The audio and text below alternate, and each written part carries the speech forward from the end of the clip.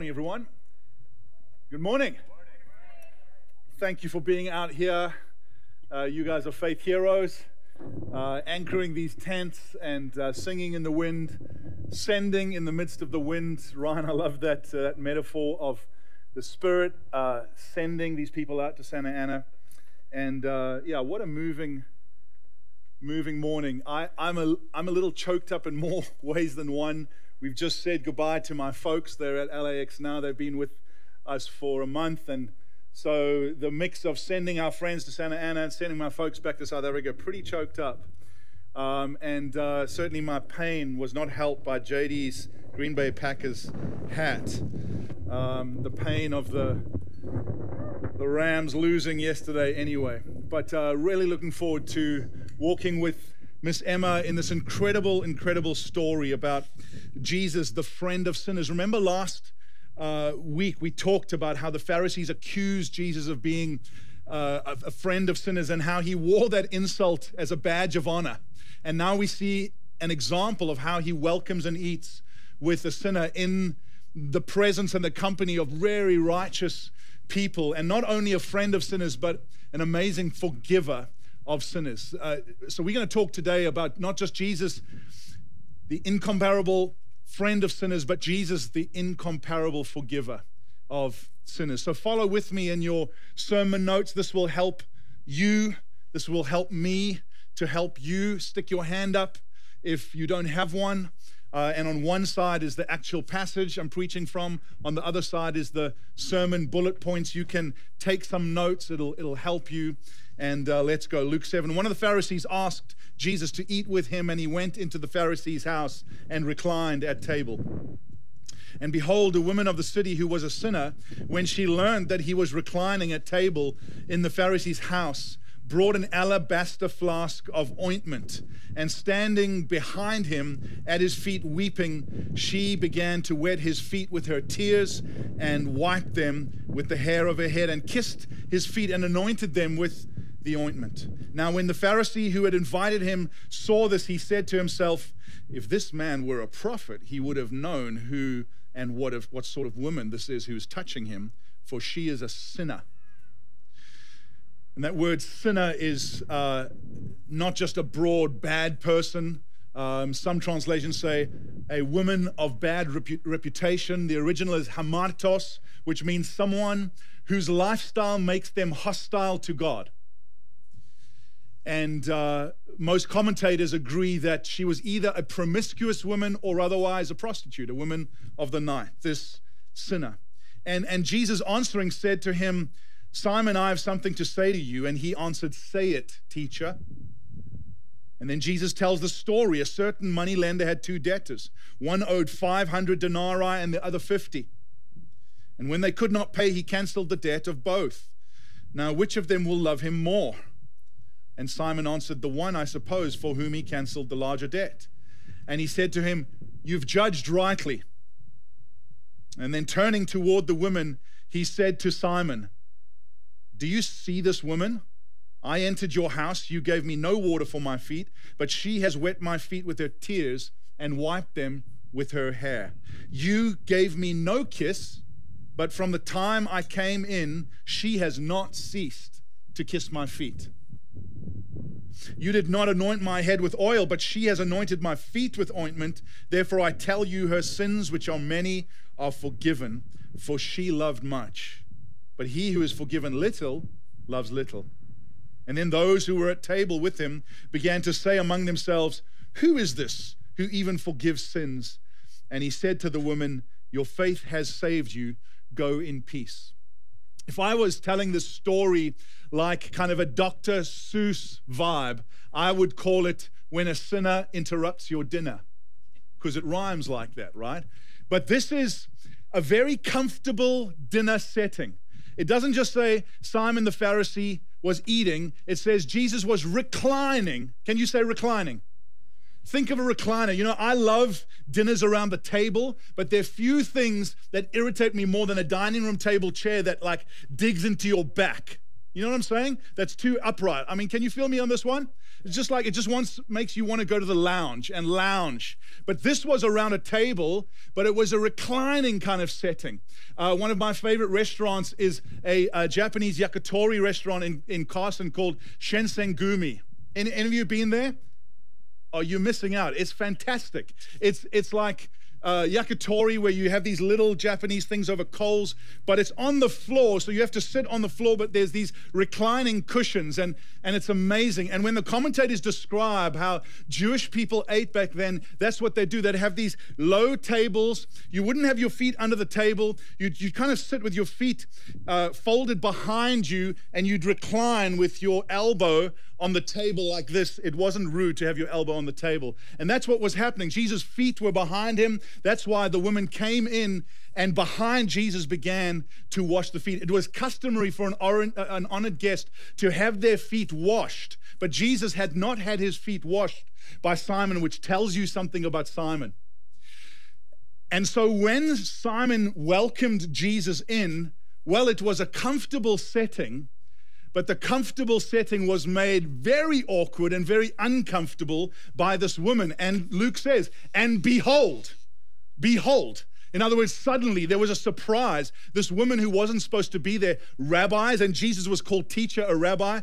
A rabbi was never supposed to eat with a woman, and a Pharisee was never supposed to eat with a woman of ill repute. And so behold, this woman, just imagine the awkward silence around this reclining, comfortable setting. And suddenly Simon is guilty by association, because actually if Jesus welcomes this woman who's promiscuous or a prostitute and actually doesn't chase her out, then it seems like he as well is a friend of sinners, and he doesn't want to be a friend of sinners. Put yourself in Simon's place for a while. Most Pharisees were hostile towards Jesus. Simon was actually hospitable towards Jesus, and now he's going to be guilty by association. So he doesn't want Jesus to welcome this woman, and he does. And to make matters worse, she starts to commit an act that seems scandalous and almost sexual. She lets down her hair. In Jewish law, if a woman, a wife, let down her hair in public, it was as scandalous as exposing breasts. A man could divorce his wife for letting down her hair in public because it was an intimate act. And so she comes in, she's weeping. She's weeping so much she can wash his feet with her tears and then dries them with her hair, and then takes this very expensive bottle of perfume. Prostitutes would wear them around their neck like jewelry, and the aroma would allure men to her. So this was a very, very scandalous act. And Jesus receives it with absolute purity. She is loving me. She is not alluring me. She is loving me, he says. And so it's an incredibly awkward moment. I think before we go on, it challenges us in terms of who we would associate with. Because every single one of us would have some sort of person in society that we would say it would be scandalous to have a meal with them. It might not be a prostitute. It might be an addict. It might be a Packers fan. It might be someone of the opposite political leaning. So would you ever recline at table with a US Capitol insurrectionist? Would I or you ever recline at table with an Antifa member? Luke is inviting us to think of the people that scandalize us. Someone who's an addict or a convicted criminal or a child abuser, or someone who's just like, ugh! And actually says, Jesus welcomes these people and is willing to be guilty by association with them. Will we be Jesus or will we be Simon? That's what the text is asking us. And so then you see not just this awkward dinner, but you see this critical host. I want us to just engage our mind here, because if we do just a quick reading, it seems like Simon's a good guy. He's hospitable to Jesus. But when we realize he welcomes Jesus to a point, but doesn't wash his feet, we realize he is holding Jesus at arm's length, right? He doesn't kiss him. He doesn't wash his feet. In other words, he's saying, I'm with him, but not really. Simon was much more just a curious host. And I want us to see that the contrast between Simon's curiosity and this woman's commitment. And this moment is a crisis that exposes the different approaches that they have.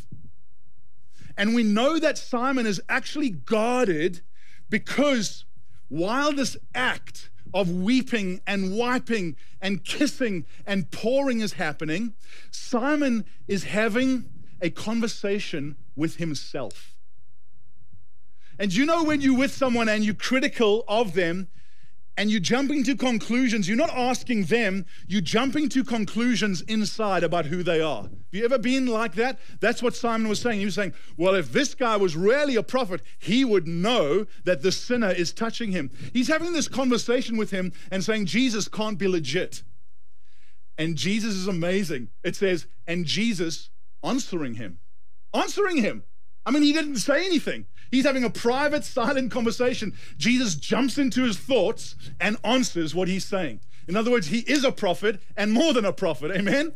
And he reads his mind and he says, Simon, I have something to say to you. I want to say when Jesus says, I have something to say to you, it's like he's going to chuck a grenade at you that's going to blow your mind. So start running. And Simon's just like, say it, teacher, bring it on. He doesn't know what is about to hit him. But before we go into what Jesus does actually say, I want us to contrast Simon's kind of curiosity with this woman's commitment.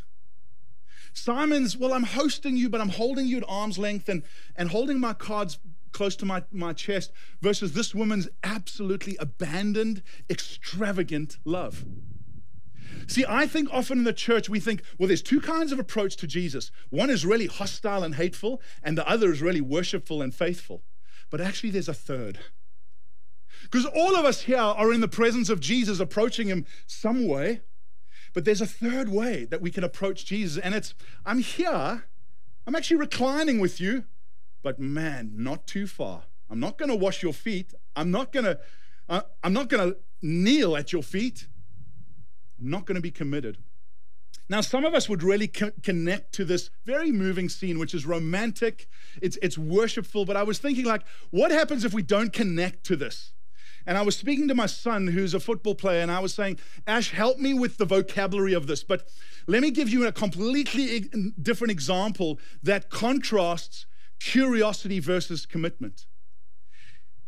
If you are a linebacker playing football, a linebacker is there to stop the offense moving forward. And there is a moment after the snap where the quarterback has not either thrown or moved, where the linebacker has to make a split-second decision. Either they have to commit to the run and run forward, or otherwise they have to commit to the pass and run backwards. And in that moment of committing either forwards or backwards, you are vulnerable. If I run forward for the run, I could look so stupid as the quarterback throws over my head. If I commit backwards for the pass, I could look so stupid as the running back runs for a touchdown. Here's the deal. Commitment equals vulnerability. And this woman was a picture of commitment and vulnerability. She walked into a place she had no business being. She didn't defend herself. She knew she was a sinner. She had sins that she'd forgotten that people knew nothing about. And she knew she would be judged for walking into a Pharisee's house. But she loved so much. She was so aware of this amazing act of forgiveness and mercy. She was just saying, I'm committed and I will be vulnerable. Contrast her with Simon, who's in the space, but whoa, I'm not going to wash your feet. I'm going to have a conversation with myself. I'm going to jump to conclusions. I'm going to be cynical, even though I'm curious. I want to say, beloved, today, you and I have to make a split-second decision. Either we commit, or otherwise we hang in no man's land. Commitment is vulnerability, but that linebacker who's committed actually gets the play. And Jesus is saying, will you be someone who is committed? And you'll be vulnerable in that moment, but you'll actually get the play. Amen? And so Jesus is saying, don't be like Simon. Be like this woman. And then thirdly, what we see most of all the exposing of Jesus' heart as a forgiving Savior, a forgiving Savior. And so as he tells this very short parable about two people who have a debt they cannot pay. One is 50 denarii, which is like a month's wages. Other 500, a year's wages. Whatever it is, whether it's a month or a year, they can't pay it. And this gracious person who is owed the money actually forgives the debt. And he just says to Simon, which one will love more? Well, the one who had a year's worth of debt. And he's saying, she loves much. She is committed and abandoned and extravagant, doesn't care about judgment because she understands she has a debt that she cannot pay. She's saying, I am a great sinner, but I have met a great Savior. And that actually reveals the amazing gospel where Jesus' final words on the cross were tetelestai, which is it is paid in full. It is finished. He lived a sinless life, died an innocent death, not to pay for his own debt, but to pay for our debt. It is finished. And he's saying those of us who recognize that we have a debt we cannot pay, when we realize that he paid the debt, there will be nothing to stop our bold love. She is forgiven much. And some of you say, well, how do I know that she repented? How do I know she wasn't just like hoping that Jesus would bless her and then carry on with her sinful life? This is how we know. She took her tools of the trade, this jar of perfume, which was like alluring jewelry around her neck. In another part of the gospel, when a prostitute did this, it said it was worth a year's wages. This could be like a $20,000 worth of perfume. And she pours the tools of the trade out on Jesus' feet. In other words, she's saying, no more, Jesus. She repents. And Jesus says she understands that she is forgiven much. Now we know why she came. Now we know why she was committed. Because she had a debt that was removed. She had a shame covered over. She had a heart that was renewed. She had a future that was sealed. At last, she had the affection of the most pure man. She was forgiven much. I love that quote of John Newton, the slave trader who repented and wrote that amazing hymn, Amazing Grace. And as he grew older, he said, my memory is growing dimmer as I grow older, but I remember two things. I am a great sinner and I have a great Savior. This is what this woman would have been thinking. Oh, I have met someone's mercy that is greater than my sin. She understood instinctively what Psalm 103 said, as high as the heavens are above the earth, so high is the measure of his great love. As far as the east is from the west, so far has he taken my sins from me. That's what Jesus was doing. Much forgiven. She would have resonated with Isaiah 1, come let us reason together, though your sins be red as scarlet, they will be whiter than snow. Jesus doesn't just pay the debt we cannot pay. He actually removes our shame, gives us a new heart, removes those bad memories. So often, one of the reasons why we can't worship with abandon and freedom as we gather is shame, and it's often sexual shame. And I just want to encourage you that actually you and I have been forgiven much. None of us have sinned in a way that God just says, sorry, my mercy is just not big enough for that sin. There's only one sin that Christ's mercy cannot forgive, and it's the inability to recognize that I need forgiveness.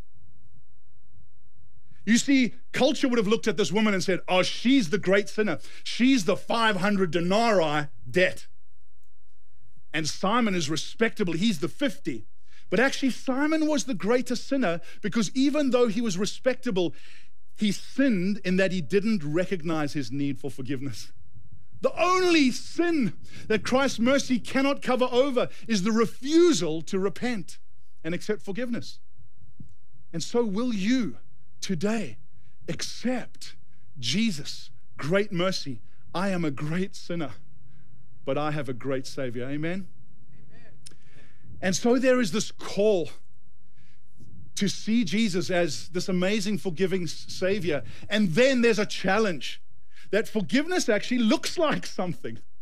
It doesn't look like just relief and I carry on living as I am.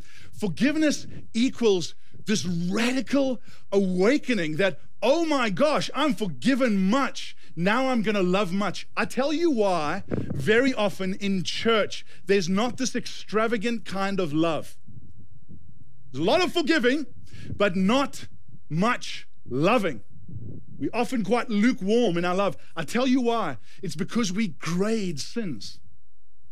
And I've heard so many people, I've grown up in a Christian home myself, and at times felt like, if only I had like this radical testimony where I was a pimp and a drug dealer and I had a Damascus Road experience, and then I would really know that Jesus forgave this massive debt, and then I would really love, but I've got this kind of lukewarm thing where as a 13-year-old at the back of a youth rally, I just felt the need for forgiveness and love, and so Jesus forgave my sins, so thank you, but I don't have much of a story.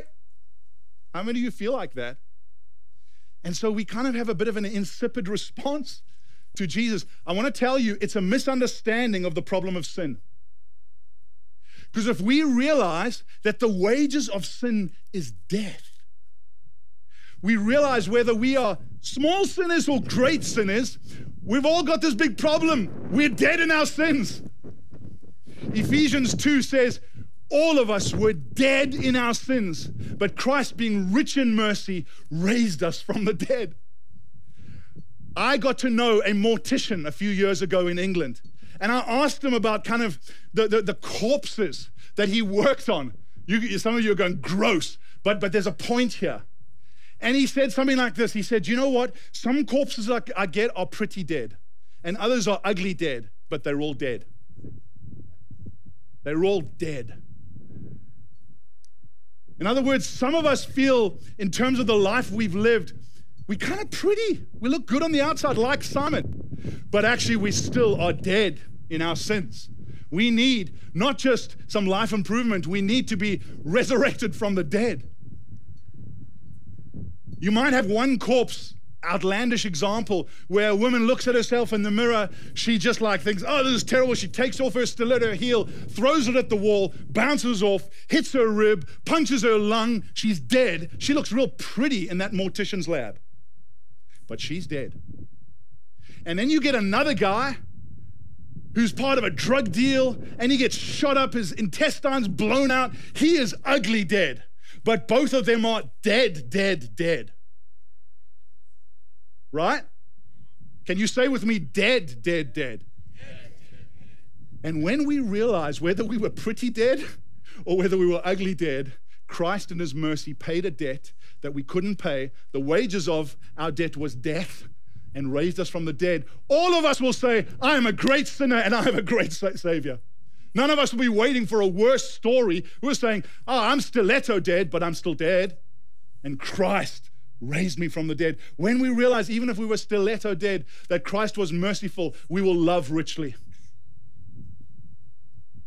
Will you please stop frowning at your testimony and wishing it was worse, and just accept his lavish mercy, that he paid the debt you and I could not pay. Even if you owed a month of debt, you couldn't pay it. He removed your shame. He cleansed you. He gave you right standing with God. He secured your future. He gave you a new heart. That is reason to love much. You are forgiven much. Amen? Amen.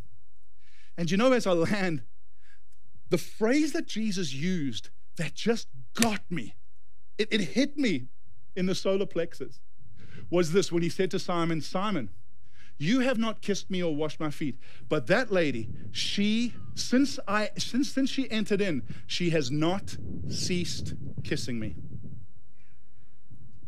And I just sense the Holy Spirit convict me and say, Alan, when did you stop kissing Jesus' feet? When did we stop kissing Jesus' feet? She has not stopped kissing me.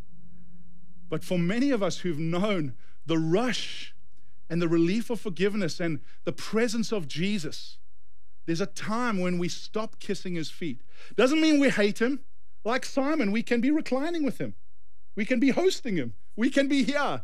but we're kissing someone else's feet. I just want to say, beloved, you and I, you know that old hymn, prone to wander, Lord, I feel it. Prone to leave the God I love. Here's my heart, Lord. Take and seal it. Seal it for thy courts above. There's a moment where we say, oh, Jesus, I like you, but I've been kissing someone else's feet or something else's feet. I've been kissing the feet of career. I've been kissing the feet of affection from people. I had a guy come to me after the 8:30, he says, I've been kissing my own feet. I'm a narcissist, he said. Kissing the feet of money. Some of us kissing the feet of politics. Very often it's things that are good things. They're not always terrible, sinful things, but they're things that are good, that have become ultimate, and now we're just kissing their feet instead of Jesus' feet. And there's a moment where we just say, I'm sorry, Jesus, I've stopped kissing your feet. I'm coming back. And he is so gracious. He is so merciful. He never says, well, I'm not going to allow those dirty lips to kiss my feet. He just says, come, bring it. Bring it.